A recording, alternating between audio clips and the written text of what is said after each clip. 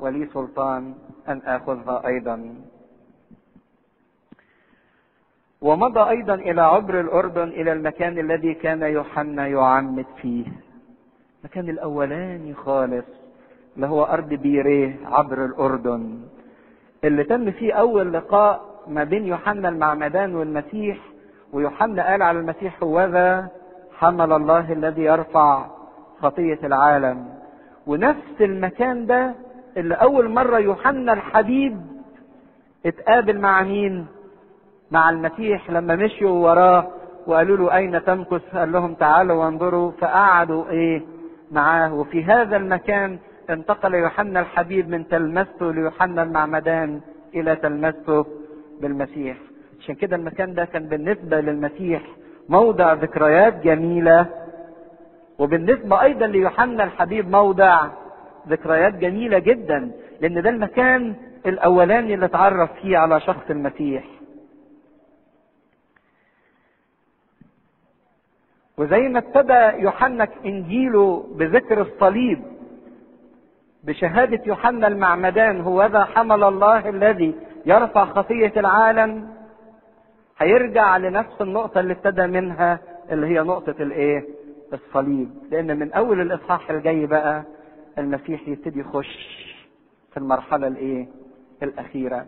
فراح قعد في بيريه في المكان ده عبر الأردن ال3 أشهر الأخيرة من حياته. ومش هيرجع إلى أورشليم إلا في اليوم اللي هيخش فيه في يوم حد الزعف، وفي عيد الفصح يقدم نفسه ذبيحة. لكن بقية ال3 أشهر دول من عيد التجديد لعيد الفصح 4 أشهر قعدهم السيد المسيح في عبر الأردن في المكان ده. وهو ماشي وراجع بقى كل الأحداث اللي حصلت من بكاء على أورشليم: يا أورشليم يا أورشليم يا قاتلة الأنبياء وراجمة المرسلين.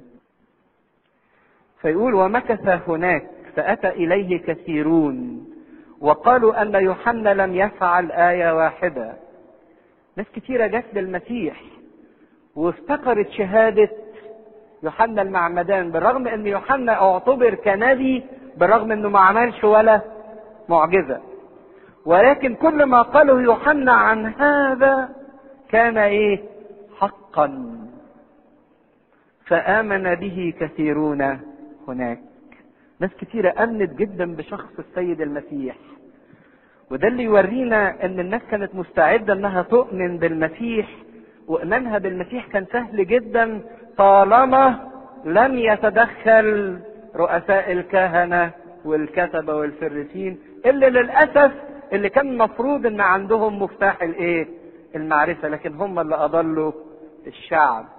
لكن لما كان المسيح لوحده بيواجه الجموع كان الإيمان بشخصه سهل جدا جدا جدا.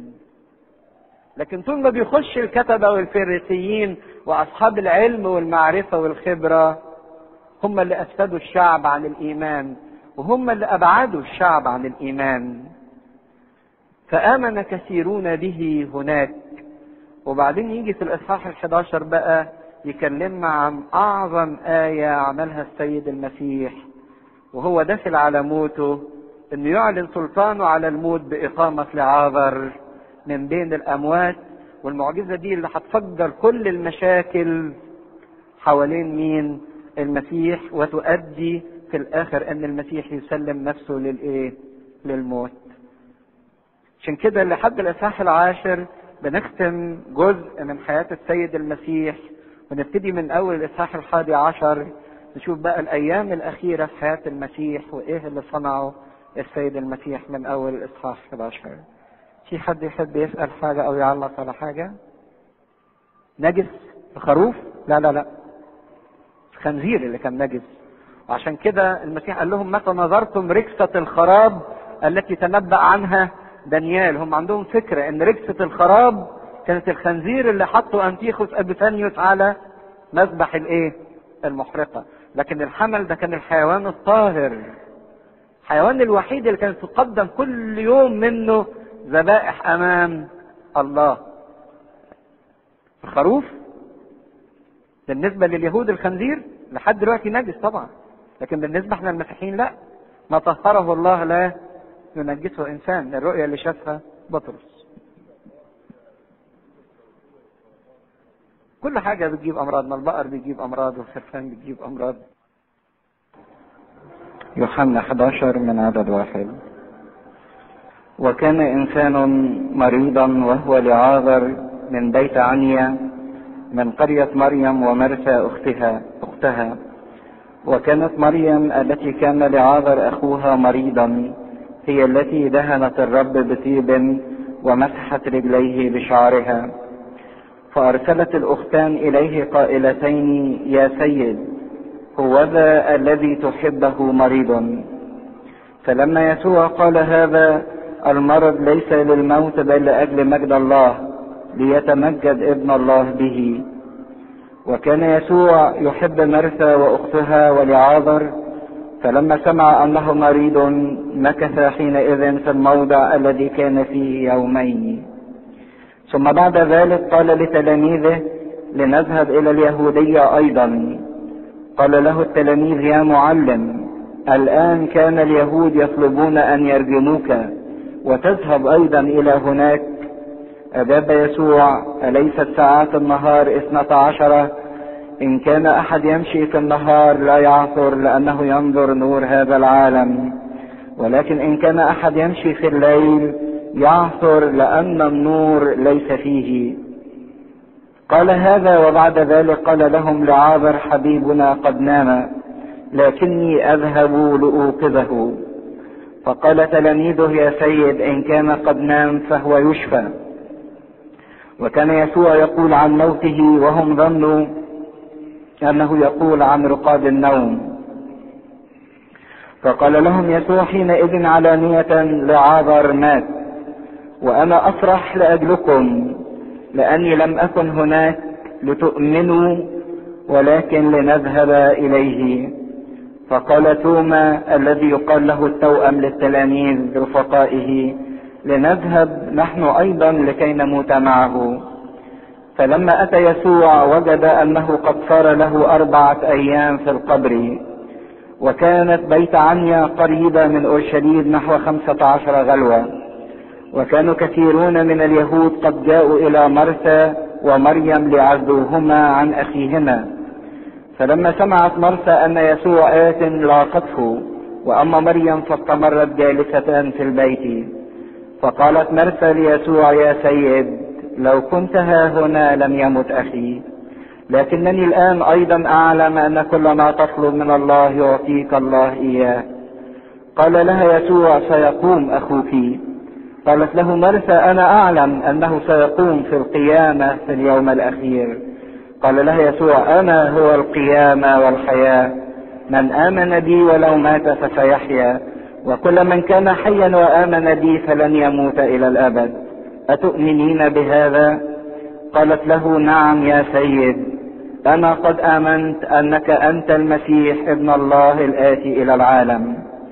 ولما قالت هذا مضت ودعت مريم اختها سرا قائلة: المعلم قد حضر وهو يدعوك.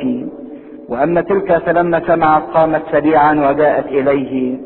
ولم يكن يسوع قد جاء الى القرية، بل كان في المكان الذي لاقته فيه مرثا.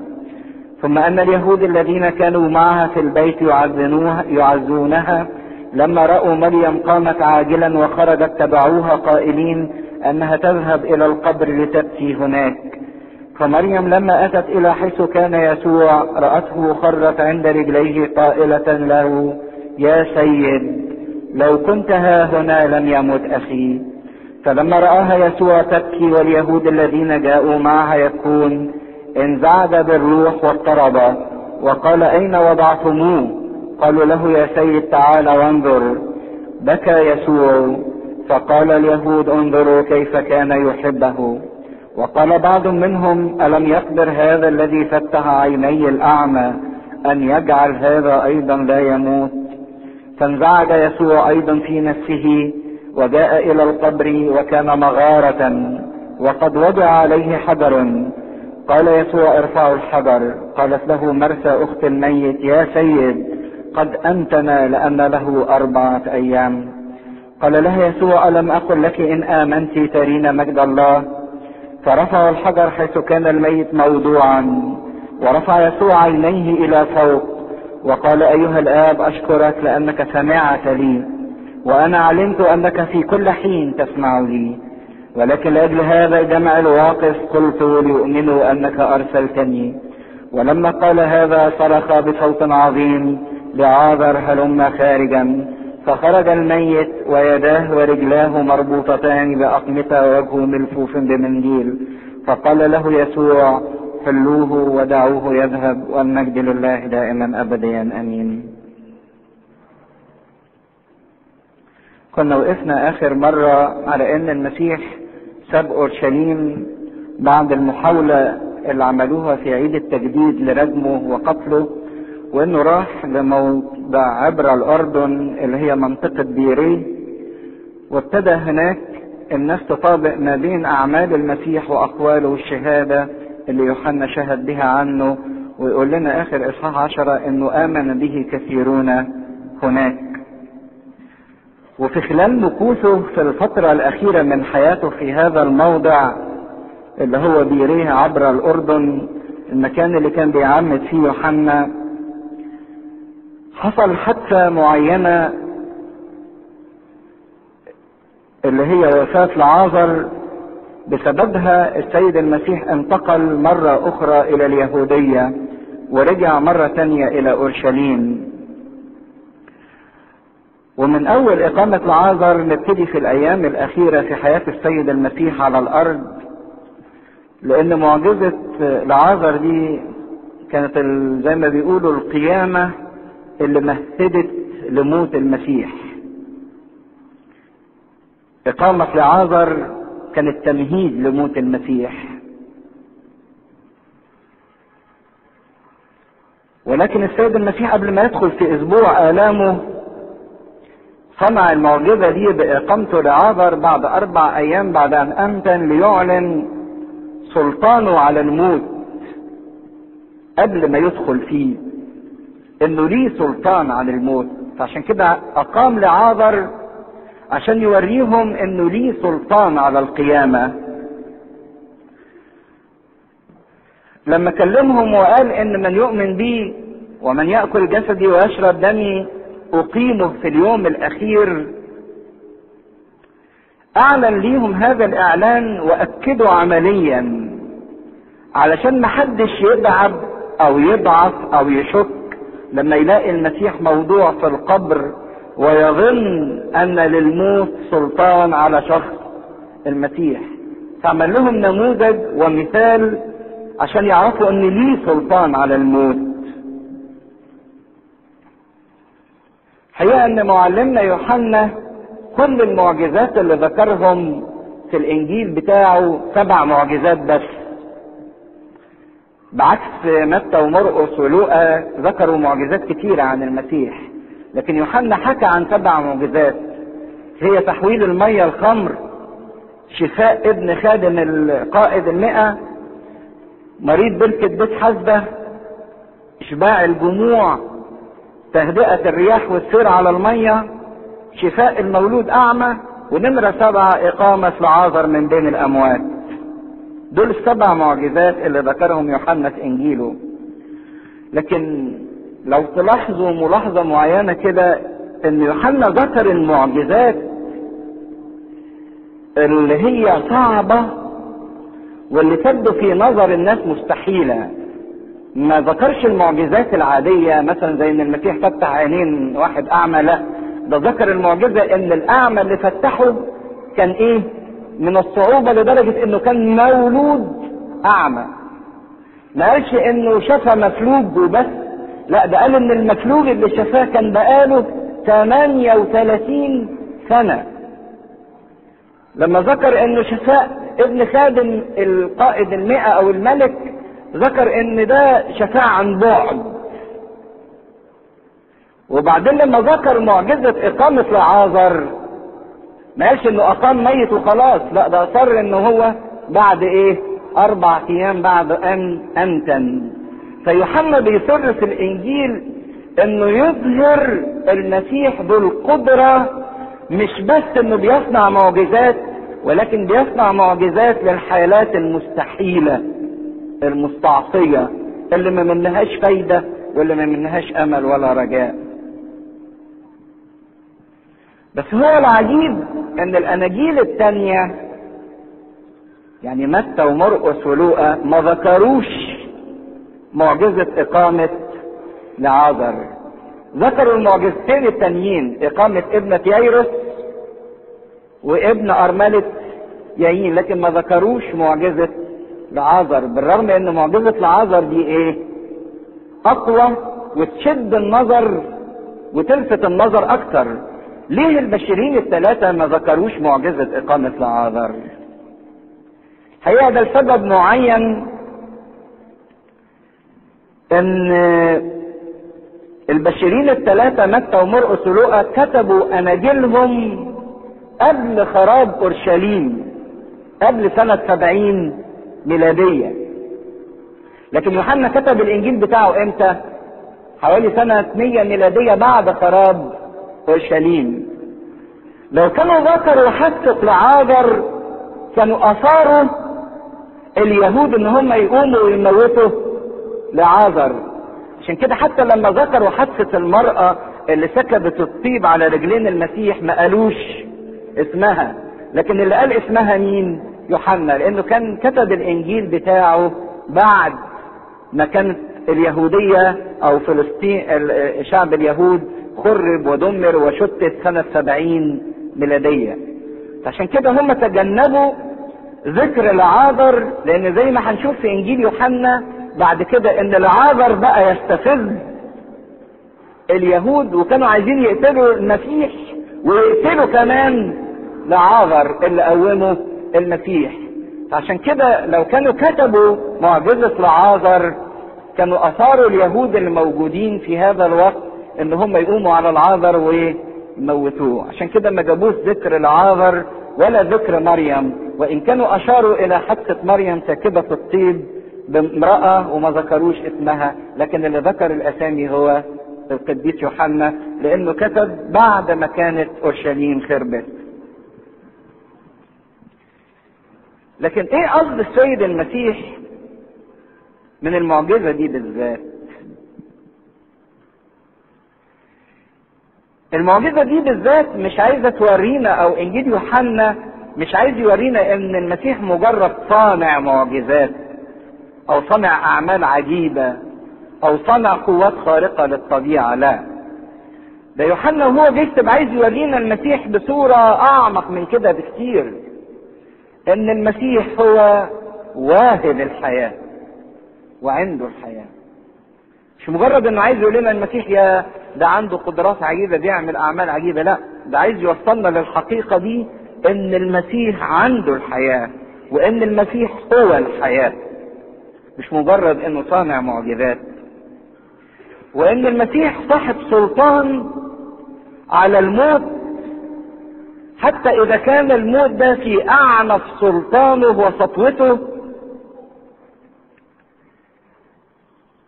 حتى لو كان وصل سلطان هذا الموت انه حلل الجسم بعد 4 ايام والجسم قد انتن، لكن المسيح ليه سلطان ان يعيد الحياة مرة تانية.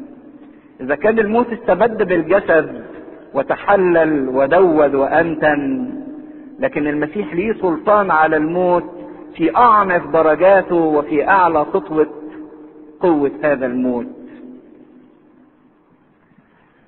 ومن هنا يبان لنا هدف هذه المعجزة، ان اقامة لعازر دي اللي عملها المسيح كانت صورة مصغرة للي هيعمله المسيح في اقامتنا كلنا في اليوم الاخير. واحنا هنكون كلنا متنا ودودنا ونتنا وتحللنا، لكن الله ليه سلطان انه يعيد لنا الحياة مرة اخرى.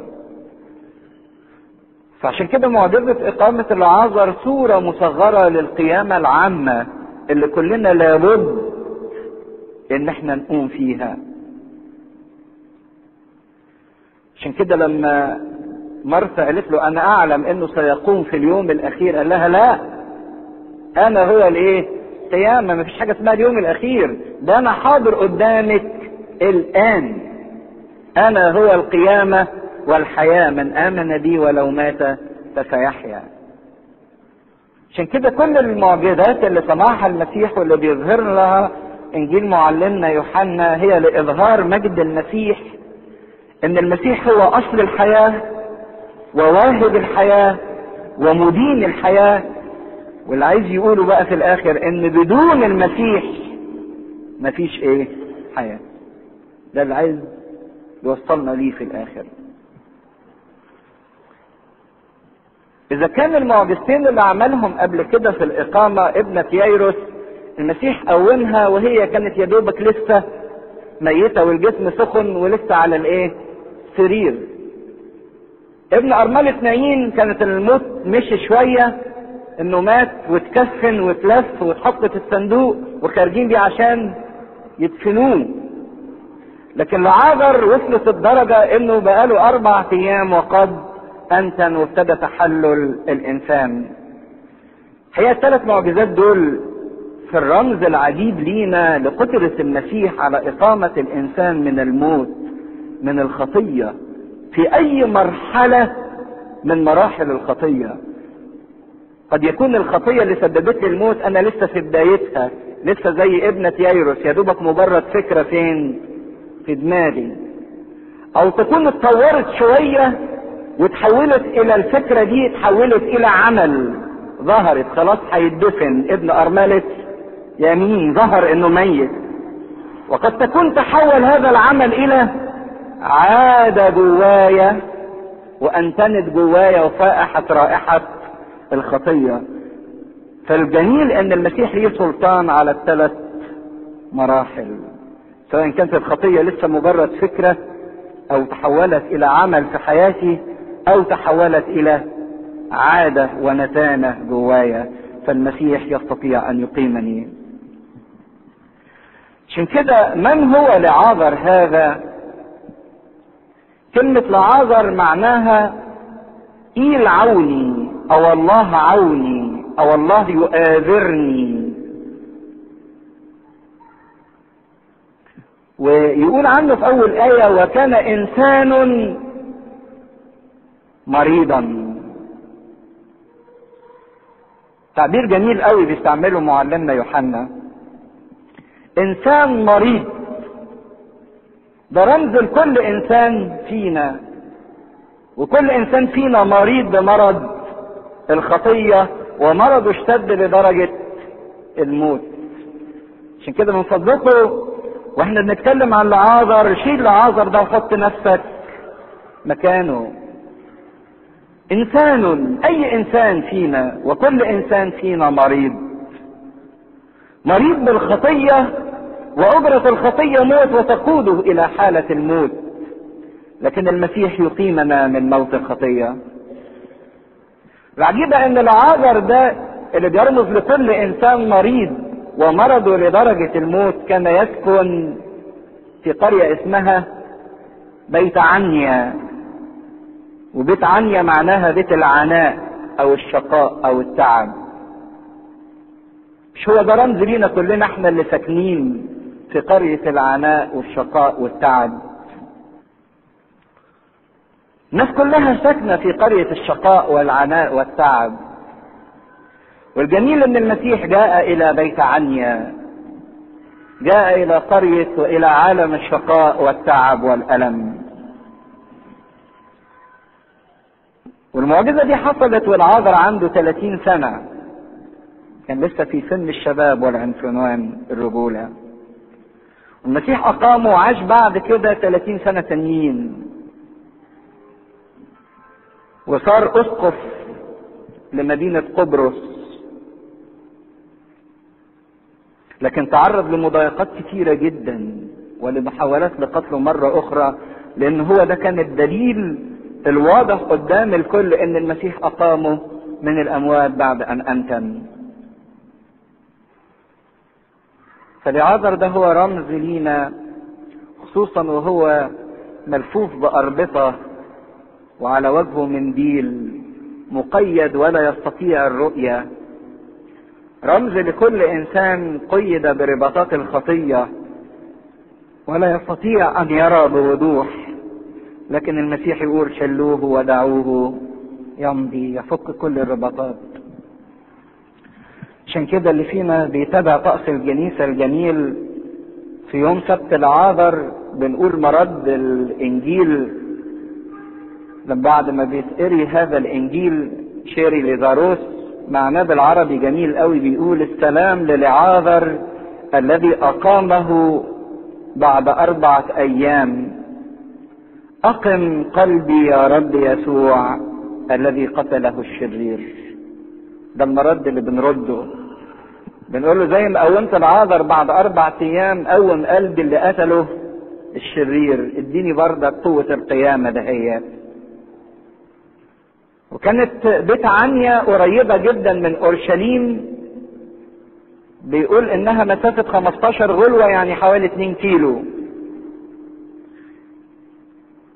وكانت المسافة 2 كيلو دي المسافة اللي مسموح بيها للانسان انه يمشيها يوم السبت. عشان كده يقول على سفر سبت، على سفر سبت يعني المسافة المسموح بيها ان هي تتمشي يوم السبت، تاخد مشي تقريبا حوالي من نص ساعة الى ساعة الا ربع.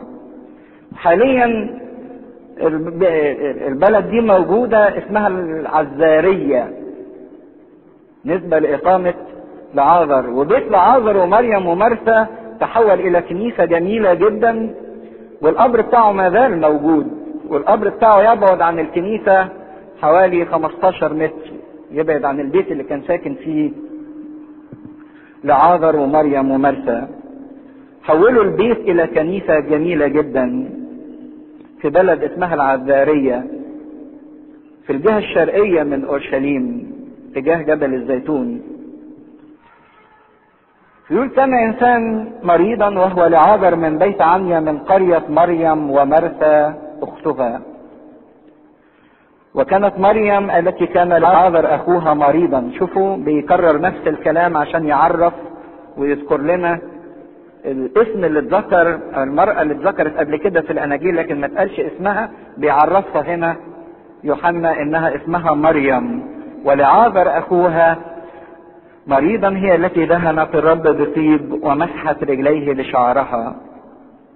هي ان مريم ومرثا ولعازر من الشخصيات المحبوبة جدا لشخص السيد المسيح، وكلنا نذكر الوليمة اللي عملوها للمسيح، وكانت مرثا عمالة تخدم ومريم قاعدة عند رجلين المسيح، والمسيح اعلن انها اختارت النصيب الصالح واعلن ان الحاجة الى واحد، ومريم هي اللي كسرت قارورة الطيب الخالص كثير الثمن. كانت عيلة غنية بدليل ان هي كانت تمتلك قبر، والقبر ده كان في مغارة في صخر ما دفنوش في التراب، وكان دليل غناها انها مريم قدرت تجيب قارورة الطيب دهيت وانها تعمل وليمة للسيد المسيح.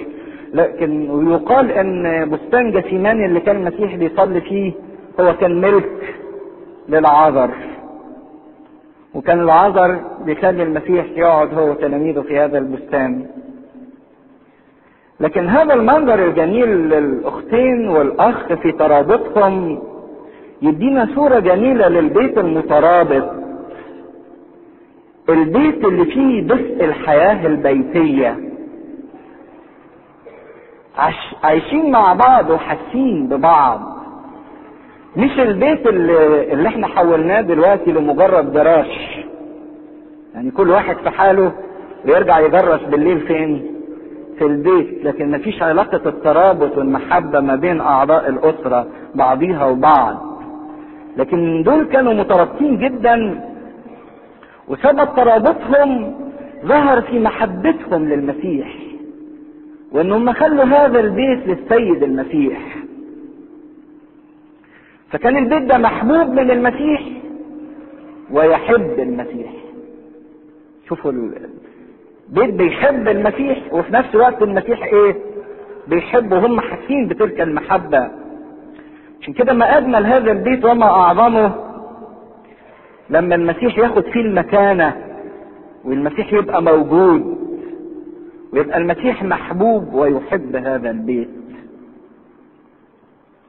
لكن في نفس الوقت يورينا تلك القصة ان مش معنى كده ان البيت اللي فيه المسيح ان البيت ده بعيد عن التجربة والألم والضيقة والعوز.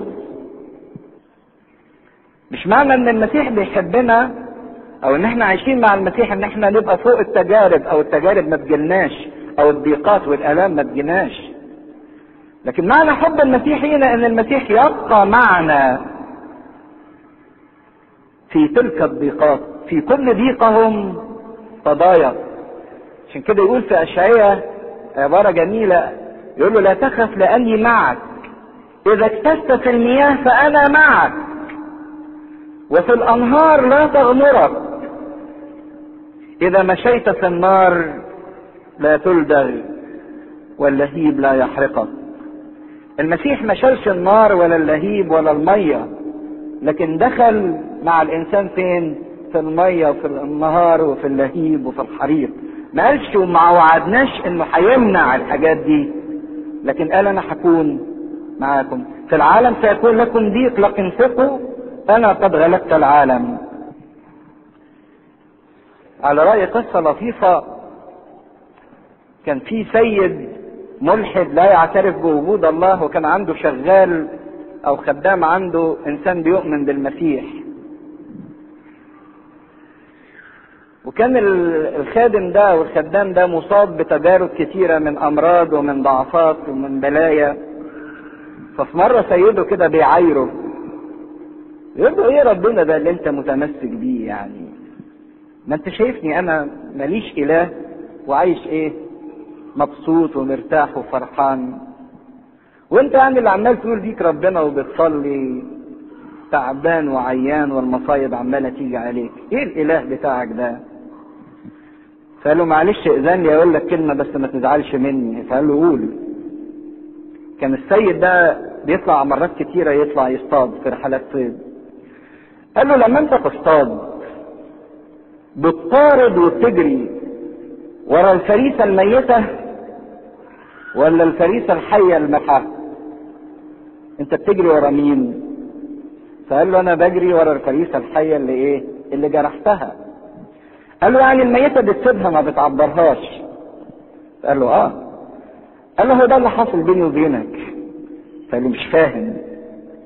قال له شوف انا لسه حي، عشان كده الشيطان جرحني وعمال يحارب ايه فيا عشان ينهي عليا، لكن انت ميت، انت مرمي في ايده خلاص ما بيعملكش حاجه، لكن انا لسه بيضايقني. عشان كده القلق ان اللي بيتألم عايش، بينما الراحه او عدم الالم او عدم الاحساس علامه الموت.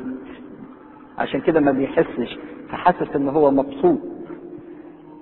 فقال له الميت ده ما منوش رجا خلاص، لكن الحي المجروح ده اللي هو يظل ايه؟ هدف. عشان كده الله ما بيجنبناش الألم، ولكن الله بيقف معانا في وسط هذا الألم. في عدد 3 لما حصلت المشكلة وعي لعازر والمسيح كان بعيد في مدينة بيريه عبر الأردن، كانت المسافة ما بين عبر الأردن وما بين العزارية أو بيت عنيا تستغرق مسيرة سفر يوم كامل، سفر يوم كامل. فبعثوا له فأرسلت الأختان إليه قائلتين يا سيد هو ذا الذي تحبه مريض، اللي انت بتحبه عيان. وما قالوش حاجة تاني، ما قالوش اسرع وتعالى او قول كلمة من عندك تشفيه عن بعد. ادوله تقرير عن الحالة وما طلبوش منه انه يصنع شيء معين او يشخص. كان كل ايمانهم وثقتهم في حب ربنا وفي حكمة ربنا، في حب المسيح ليهم وحكمة المسيح. عشان كده ادوا التقرير هو ذا الذي تحبه مريض، لكن ما قالولوش اعمل ايه. ذكروا له الاعراض لكن ما قالولوش اعمل حاجة للعلاج. في شوية انواع من المرضى بتبقى عجيبة جدا، المفروض العيان اللي بيروح للدكتور بيقول للدكتور انا بشتكي من كذا وكذا وكذا، يقول له الاعراض اللي بيشتكي بيها. في بعض العيانين يحبوا يستلحسوا، يروحوا يقولوا للدكتور التشخيص على طول، ما يقولوش انا تعبان من كذا، يقول له انا عندي كذا المرض الفلاني. طب انت عرفت منين؟ انت دكتور؟ يقول له اصل انا عارف بالخبره. واكتر من كده يقدر كمان يقول له ويا ريت تكتب لي مضاد حيوي، ويا ريت تكتب لي معرفش ايه وايه وايه وايه، وممكن يقول له اسامي الادويه. طب ما انت لما عارف كل الكلام ده جاي ليه؟ ده في اوقات كتير احنا بنعمل مع ربنا كده، بنقول له ربنا المشكله وبنقول له تعمل كذا وكذا وكذا، تتصرف كذا وكذا، نقول له كمان الحل، كأن ربنا يعني احنا بننجده بالحل، هو مش هيعرف احنا بنساعده. لكن مرثا ومريم كان نموذج للصلاة الجميلة جدا اللي الانسان بيرفعها بطلبة باحتياج، لكن في ثقة في حب الله وفي حكمة الله انك تتصرف بالطريقة اللي انت شايفها. لكن احنا بنقول لك الذي تحبه مريض. تركوا التصرف لي كما يشاء وكما يريد، وكأنهم حاسين ان هم مش ممكن يكونوا اكثر حب للعاذر من المسيح. خدوا بالكم الحتة دي،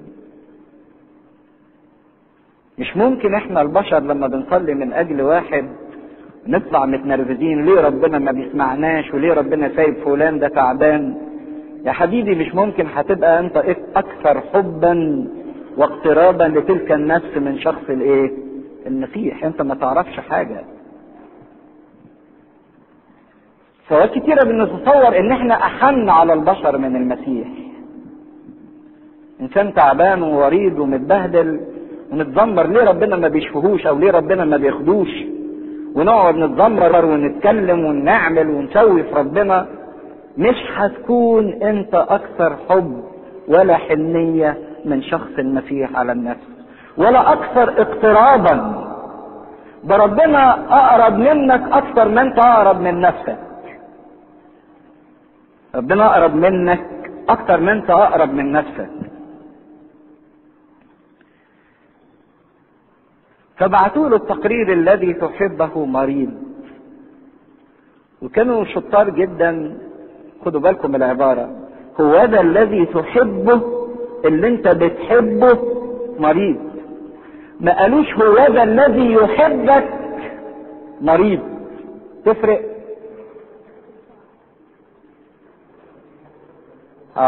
هما بيذكروا المسيح بحبه، مش بيذكروا بان العاذر كان بيحب المسيح، لا، ده بيذكروا المسيح بحبه. الذي يحبك ما قالوهاش، لكن قالوا الذي تحبه انت.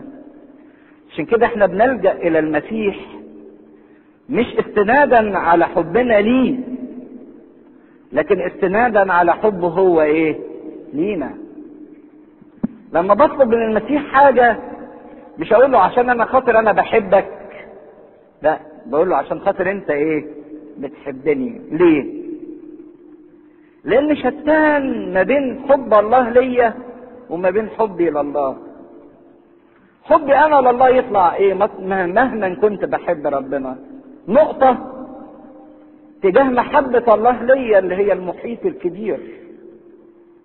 مهما كنت انا بحب ربنا، حبي لربنا تجاه حبه ليا يطلع ولا ايه؟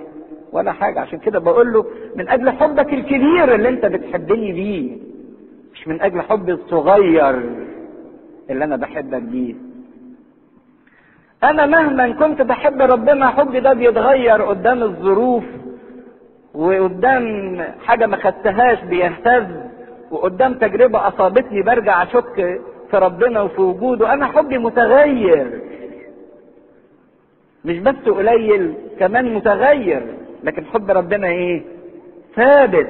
حب ربنا كبير لا يتغير بتغير الظروف. عشان كده حب الله لينا هو قوتنا، مش حبنا لله، وهو رجائنا وهو ملجأنا. فلما وصلت الرسالة للمسيح، فلما سمع يسوع قال هذا المرض ليس للموت بل لأجل مجد الله يتمجد ابن الله به.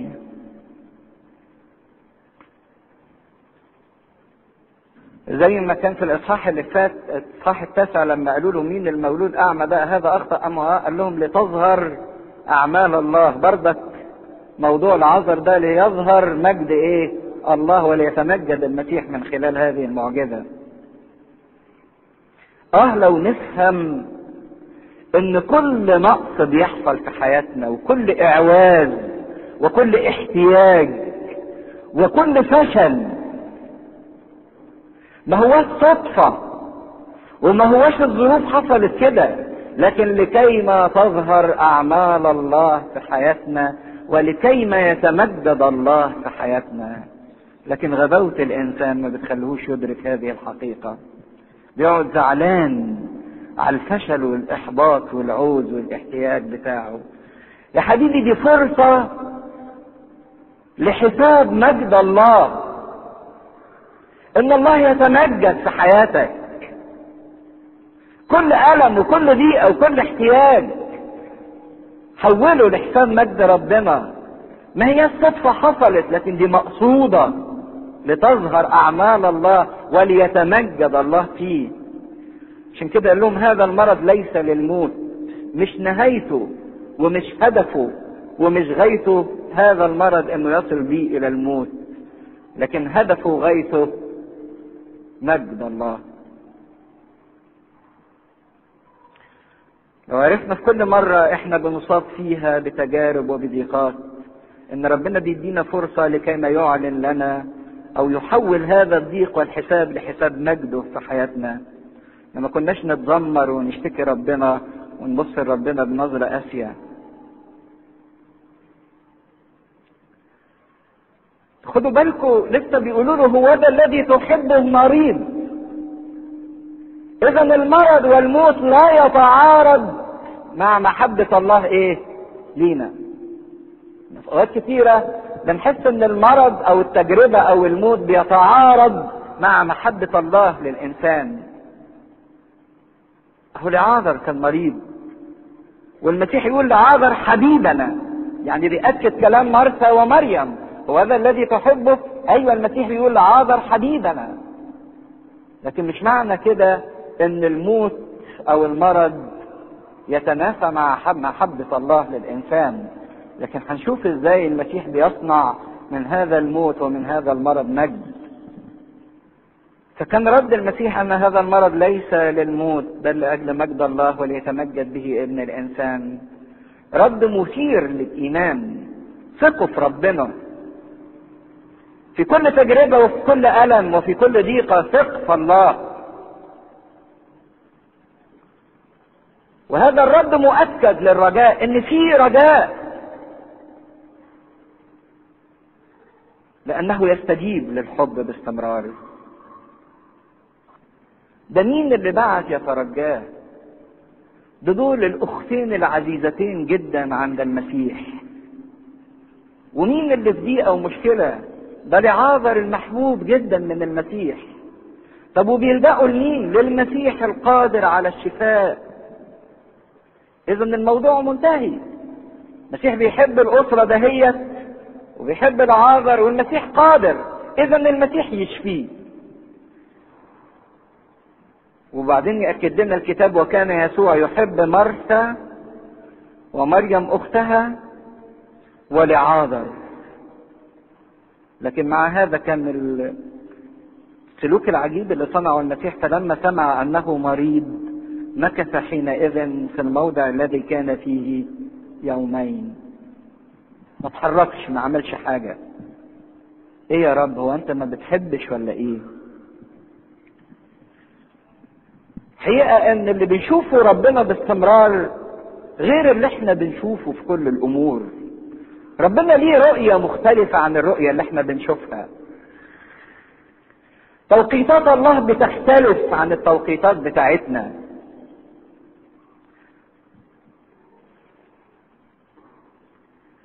وزي ما الاباء بيقولوا ان كل ما ربنا يتأخر